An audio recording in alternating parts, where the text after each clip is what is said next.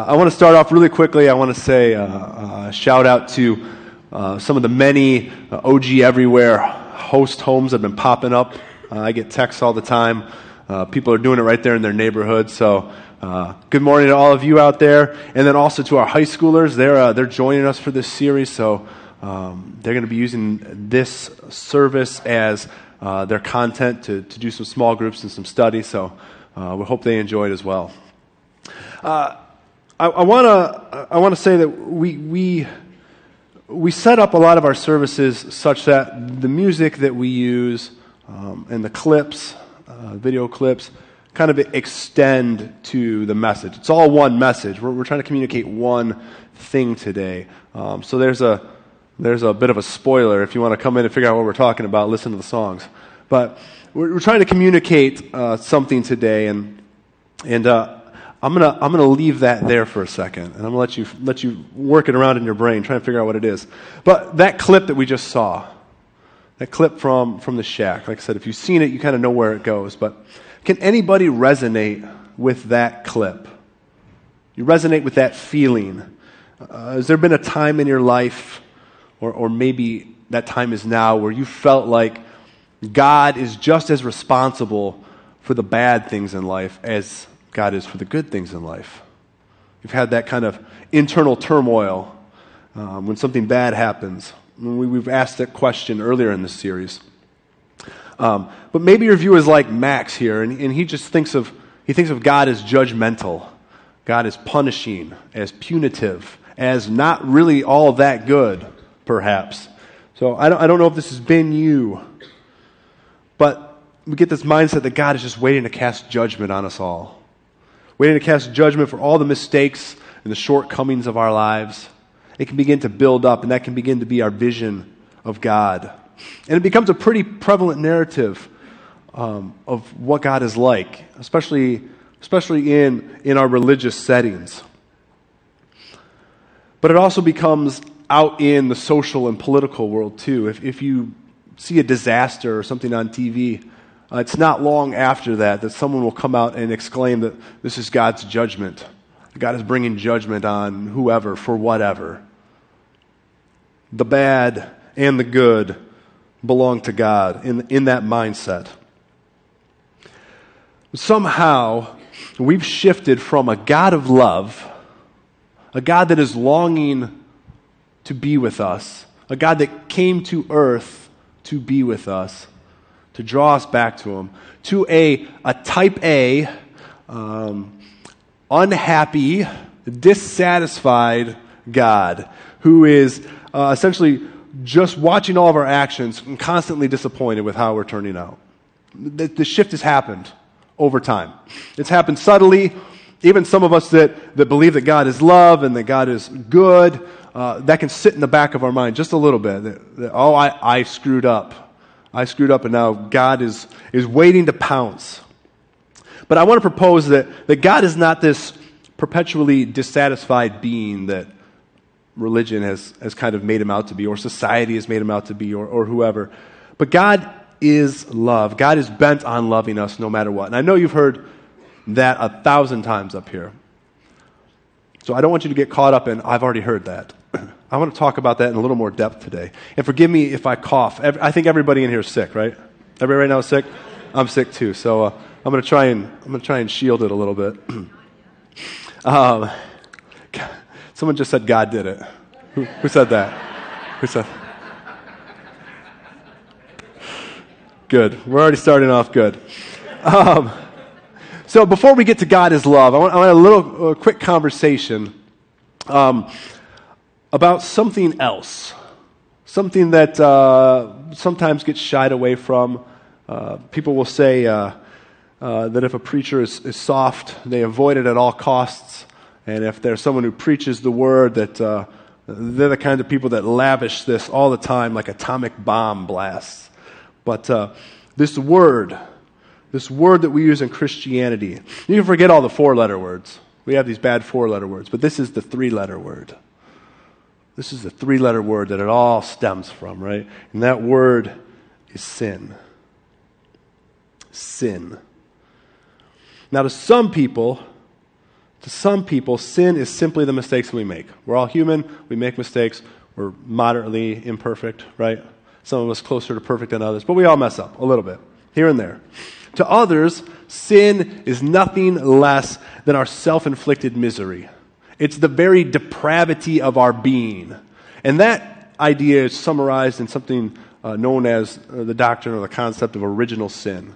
That from the very moment we were born, we were sinners. There's nothing good in us. That God has to come because we are just awful people. And God has to bring us back. Now, the question we're looking at today is, how can I know the heart of the Father? So the Shack series has all been about questions.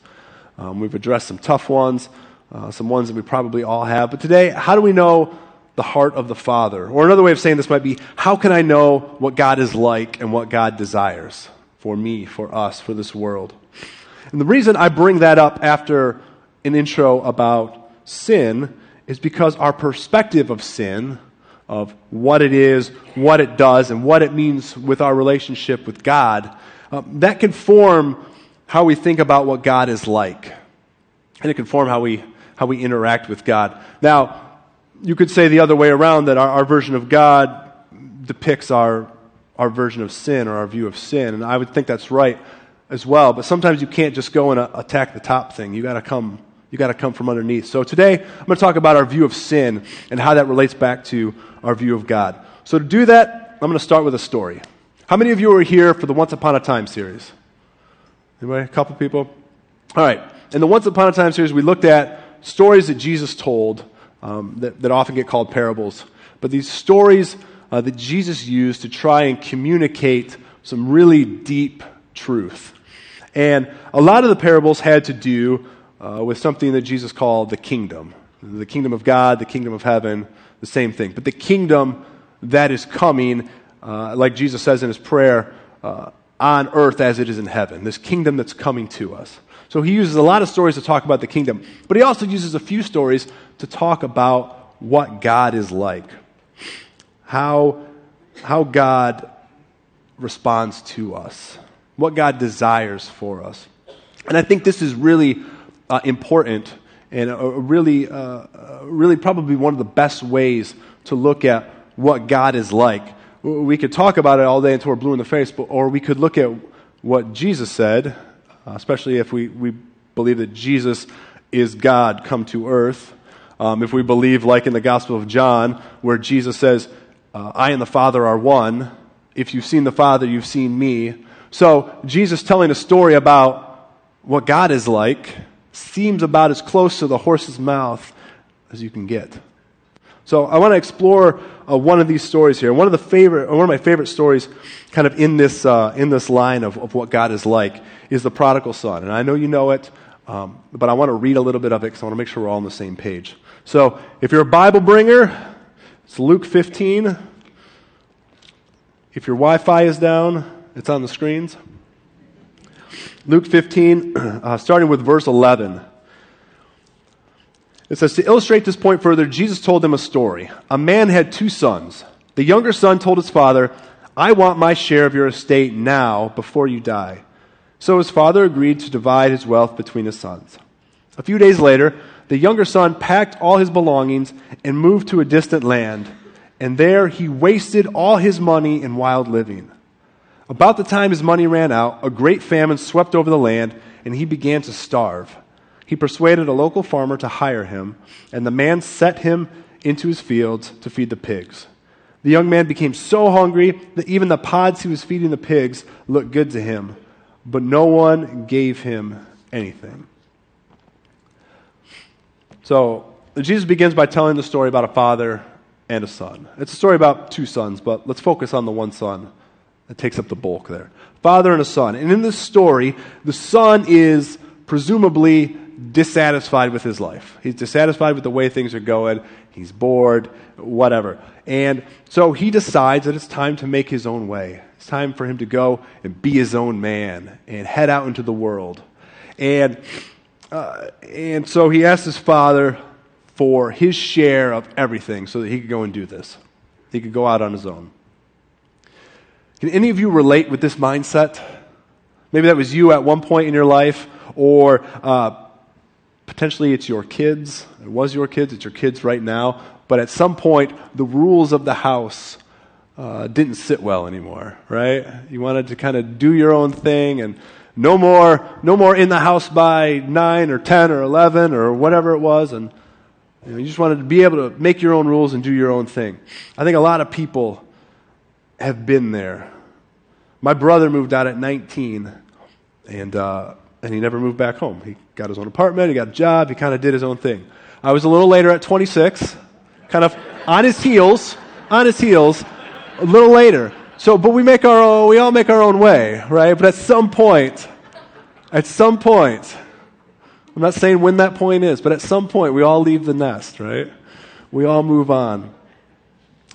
Just for some quick cultural context, those opening lines that we read, the first kind of two sentences, would have been shocking, if not scandalous, to the people that Jesus was talking to. The idea that a son would ask for his inheritance while his father was still alive was absolutely out of the question. And so this broke all kinds of cultural and religious and ethical and even social norms. I mean, this was a no-no. This is something that you just absolutely did not do. And so the son would have been viewed as very ungrateful. And he would essentially have been saying that I no longer want to be part of the family. It's not so much that I just want to go, it's time for me to start my life. It's I don't want to be a part of the family anymore. And that's huge in that day and age. He was disowning himself, separating himself from the family unit, which you just didn't do it. The family unit was everything for you in that time and place. It was your job, your economics. It was your social life, your society. It was most of the time it was your village. The whole village was somehow like your family, related to you in some way. So this was like a total ostracizing of himself. So now I want to bridge this conversation with what we started talking about on sin. And so I may jump back and forth a little bit, so just stay with me. But what is the sin that the son commits in the passage that we just read? I want you to think about that. What is the sin? Was it asking for his inheritance too early, which was culturally taboo? Was it leaving home, walking out on the family? Was it being dissatisfied with his life? Was it the things that he did with his money? The passage doesn't completely say, but it sounds like wild living, right? He went out and did some things that were perhaps frowned upon by normal society standards. Was it just the fact that he wasted his money? Maybe not so much what he did with it, but the fact that he just went out there and he just blew all this money. Or was it working with the pigs, which in Judaism is unclean? That's a big no-no as well. Or did he even sin at all? The story doesn't tell us a lot, but let's go a little bit further. If you go to verse 17, same chapter, verse 17. It says, when he finally came to his senses, he said to himself, at home, even the hired servants have enough food to spare, and here I am dying of hunger. I will go home to my father and say, Father, I have sinned against both heaven and you, and I am no longer worthy of being called your son. Please take me on as a hired servant. Okay, so we have this acknowledgement of sin. The son says, Father, I've sinned against heaven and you. So clearly the son has sinned in some form. But what the sin is, the text doesn't say. And that can be sometimes frustrating if you ever read the Bible. Very often we're looking for something that's like laid out for us. You know, the A to Z, the workflow process after this box, and then this box, and this box. Right? That's what we're looking for in the Bible. Tell me what I'm trying to figure out. But very often it doesn't do that. It's not a textbook. It's not attempting to just lay things out for us. Very often we have to do some work. We have to infer what's going on a little bit. We've got to think and participate in the words. And really, especially in Judaism, for its entire existence, Judaism has been this conversation with the Scripture. From now back to then, conversating and filling it out and rounding it out in our own day. So there's a lot to do to investigate into these Scriptures. But if we look at this kid starving and slopping pigs, I think you can almost feel him forming his I'm sorry speech. It's kind of moving around in his head. Have you ever worked on your I'm sorry speech? Anybody? Like, you messed up and you knew it and it was big, and so you start going through everything in your head and, okay, what do I got to say? What were all the things that I did wrong? I got to roll them in there. I don't want to forget anything, and I don't want to forget the stuff that I did. I want to make sure I get it in there. So we just, okay, I've got this speech. And so you're like practicing it in your head over and over, and you know that like when you see that person, you cannot let them talk, right? You can't let them say anything because you just got to just go and just get it out. If they start talking, then you'll forget and you'll mess it up, so you just got to go in there, guns blazing, I'm sorry speech. His speech seems to revolve around a deep and pretty terrifying thought. Again, especially in that day and age. But this thought that there's no way I could go back to my father. There's no way he would ever be able to forgive me. He may not even forgive me enough to let me be one of his slaves. Like, I just don't think that I can be taken back after this. And I think that's a thought we've all experienced at one time or another. No matter what we've done or who we've done it to, there was always that time where I don't know if I can be forgiven for this. I don't know if things will ever be like they were. I don't know if it can be the same. And so I think while he's working and doing these things, he's going through everything that he's done. And what happens is that that guilt and that shame and that fear, all those things begin to like fester inside of us. They settle in our heart and they eat away at us. We let our assumptions of what the other person might say, we let that, coupled with our guilt and fear, begin to really just break us down and keep us from knowing the truth. And keep us from knowing the truth when we let those things happen inside of us. And we begin to suffer. I want to talk about this point for a second because before we go back to the story, this is important. This happens in our lives so frequently. It happens in my life. I know I can speak from experience. But we let that guilt and shame create an internal narrative about how other people will respond, how they'll react, if only they knew the truth. If only they knew the truth of what we did. We let that lie to us. We let that color what we're going to do. We create expectations of them. That guilt and shame, those things separate us from others. They separate our relationships. This separation occurs even before we know how the other person will react. They occur right at the moment after we've done whatever we've done. They occur right at that moment. And then it begins to get bigger and bigger, this separation. We essentially drive a wedge into our relationship as we let fear and guilt build up. So first we do something to screw up the relationship, and then we drive it further apart with a wedge in between it. That's how it happens very often. I'm sure anybody can relate to this. But this is the absolute essence of sin, okay? So I'm going to break down sin now. This is the absolute essence of sin. In its most basic sense, sin is self-destructive separation. That's what sin is. You want to know what sin is? It's self-destructive separation. It is separation because it drives a wedge in our relationships caused by fear and guilt and shame that we have within us. And it's self-destructive because when we don't confront the issues, we make the problems worse. When you lie to somebody and then try to hide it and then have to cover up with another lie, keep the first one going, the chasm gets further and further and further. And when we don't confront it, we just tack onto it. It's almost an either or. But here's the key. When we don't confront it, what we're doing is assuming how others will respond.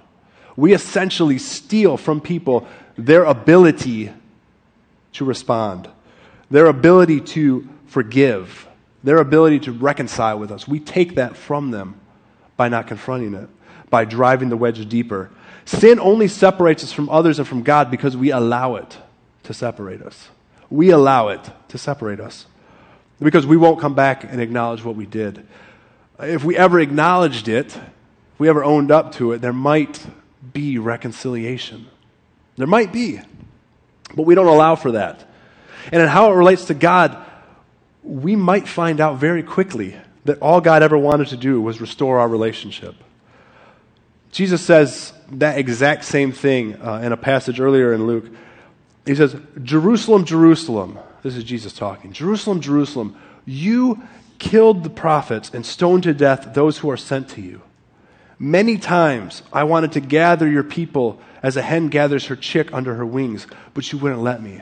This is Jesus saying that God has sent emissaries and he's reached out with love so many times, but people, because of their guilt and shame, the fear in their minds, they wouldn't allow it. They wouldn't allow it. They kept pulling back. They kept hiding. When we remain separated from others, we rob them of the opportunity to respond. We rob it. We've decided for them how we will, or how they have to respond. And so if we go back to the story of the prodigal son, the son finally decides to own up to his mistakes. It says he realized what he was doing. And so he decides to go back to his father, and he prepares this I'm sorry speech. But the speech, the way it's laid out, it determines for his father how he has to respond.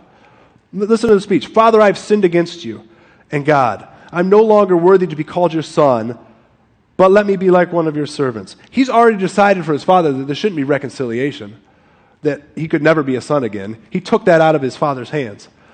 I can't be your son, but maybe you would let me be your slave. He's taken the response away from him. But let's finish the story. In verse 20, it says, So the son returned home to his father, and while he was still a long way off, his father saw him coming. Filled with love and compassion, he ran to his son, embraced him, and kissed him. His son said to him, Father, I have sinned against both heaven and you, and I am no longer worthy to be called your son. But his father said to the servants, Quick, bring the finest robe in the house and put it on him. Get a ring for his finger and sandals for his feet, and kill the calf we've been fattening. We must celebrate with a feast, for the son of mine was dead and now has returned to life. He was lost, but now he's found. Let the party begin, is what it says in the message. Let the party begin. So when we sin, those actions create shame, guilt, and separation from others. That's what happens. But all too often, that separation builds in our minds and in our hearts into something far worse than the original actions. Far worse. We have to be very careful not to let the internalization of shame and guilt write our story, because it can write a really bad story.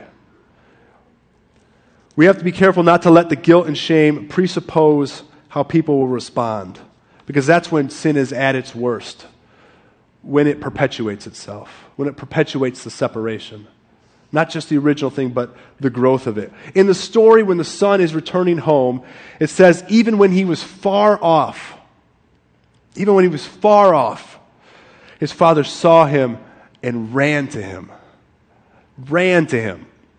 He didn't sit on the porch, drinking his coffee, checking his watch, reading the paper. Oh, there's my son. Well, he'll get here soon. No, it says he was watching and he ran to him. The whole time the son was gone, the father was waiting for him to come back, watching for him, desiring for him to come back. It wasn't the father keeping the son away. It wasn't the father saying, you made your choice, you're out. It was the son feeling like he couldn't come back. I think that's amazing. I think that's amazing that the father was waiting with open arms. Not setting out a bunch of hoops for his son to jump through, not waiting for some act of repentance, not waiting for him to prove it to him, just waiting with arms open wide. So what is God's heart? What is God's heart? The Apostle John says that God is love, and in him there is no darkness. Now, I know you've heard that verse used a handful of times recently, but God is love, and in him there is no darkness. And that is something amazing just to think about. especially when we think about what God desires for us, and what his heart is. And the question, what is God's heart, or how do I know God's heart, comes back to love, I think. And what is love? If you've ever been to a wedding, you've probably heard Paul's love chapter, and I think we have a slide for this. But I want to read Paul's love chapter here. Paul says, "Love is patient and kind. Love is not jealous or boastful or proud or rude. It does not demand its own way. It is not irritable, and it keeps no record of being wronged. It does not rejoice about injustice, but rejoices whenever the truth wins out.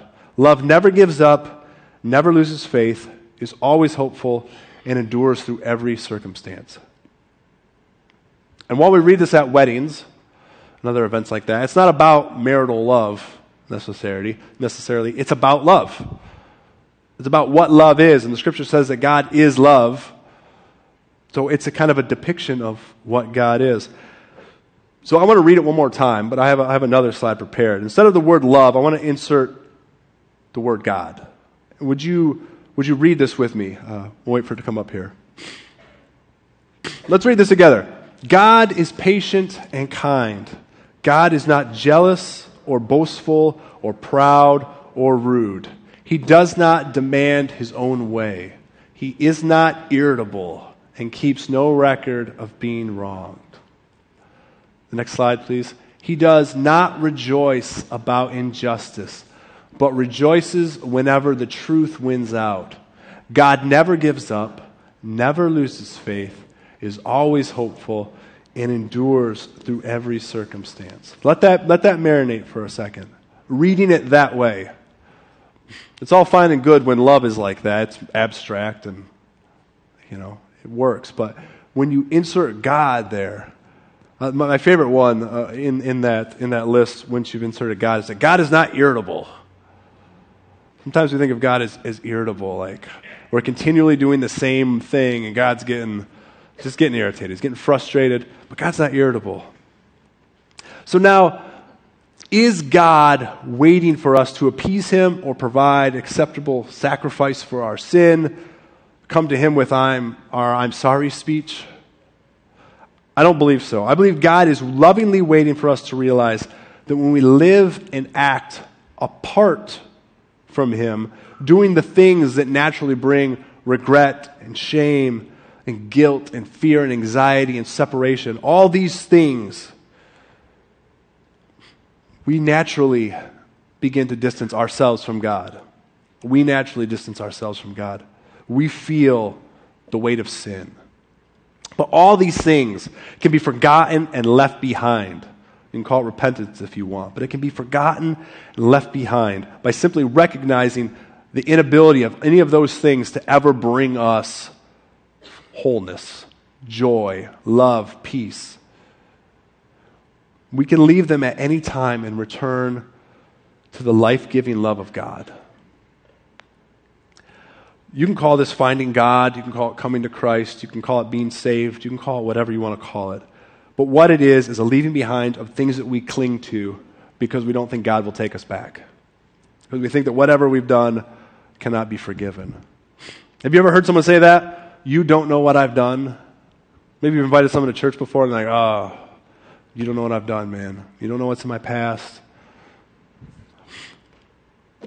I've said it. You may have said it. But it's the mindset that seeps in. And among other things, it will stop us from ever trying to engage God again. But don't forget the end of the story. Don't forget the end of the story. The son decides to throw caution to the wind and go back to his father. And as soon as the father sees him, he runs to him. Arms outstretched, embraces him. It says he hugs and he kisses him. And the father doesn't make him jump through any hoops or prove anything to him. In fact, the son starts in with his I'm sorry speech, right? He starts right into it. The text says, Father, I'm not worthy of being your son. I've sinned against you. And the father's not even listening. He's not even paying attention. He's hugging him. He's kissing him. And he's calling for his team, his servants, to bring out a robe, bring out the ring, bring out sandals, get the party ready, right? He doesn't even care about the speech. I think so many times We're so worried about people's responses to what we've done, and then when we actually bring it up, they don't even notice. The thing that we built up in our mind that was this big deal, that's fine. I didn't even realize it. How often does that happen? And all that life that we've lost in between those moments, worrying about it. Sin, in its most proper sense, is separating ourselves from God. Separating ourselves from God. Too often, sin is thought of as something that God doesn't like breaking a law, breaking a rule. It's like God says, don't do this, and then we do it, so now we're sinners. That's a bad interpretation of sin. It misses the core. Sin isn't just breaking God's rules or letting God down. Sinning means separating. When we sin, we create distance in our relationship. I'm going to just drive that home if I haven't already. It means creating separation in our relationship with God. But it's we who create the distance, not God. God is forever standing on the porch, straining his eyes into the distance and waiting for us to come back. And if we continue to see sin as actions we commit, then all we will ever expect of God is someone who needs to be appeased. That's all we can ever expect of God. If all we see as sin is this action and that action and that action, then we feel like we have to make reparations for this action and that action, and we start our I'm sorry speech, and we get the whole list, and we make sure we don't leave anything out, and that's how it goes. We just see God as someone who needs to be appeased, someone who's going to judge us. The heart of the Father becomes judgment. But if we begin to understand sin as fundamental separation between ourselves and God, then we become convinced, just like the Apostle Paul said, that neither death nor life, neither angels nor demons, neither the present nor the future, nor any powers, nor height nor depth, nor anything else in all creation will be able to separate us from the love of God that is in Christ Jesus our Lord. The only thing that keeps us from God is fear, guilt, and shame telling us that we can't go back, we can't be forgiven. But no matter when we turn back, God is waiting with outstretched arms. And that is the heart of the Father. That no matter what happens, we can always go back home. And God's love is always there for us. We stand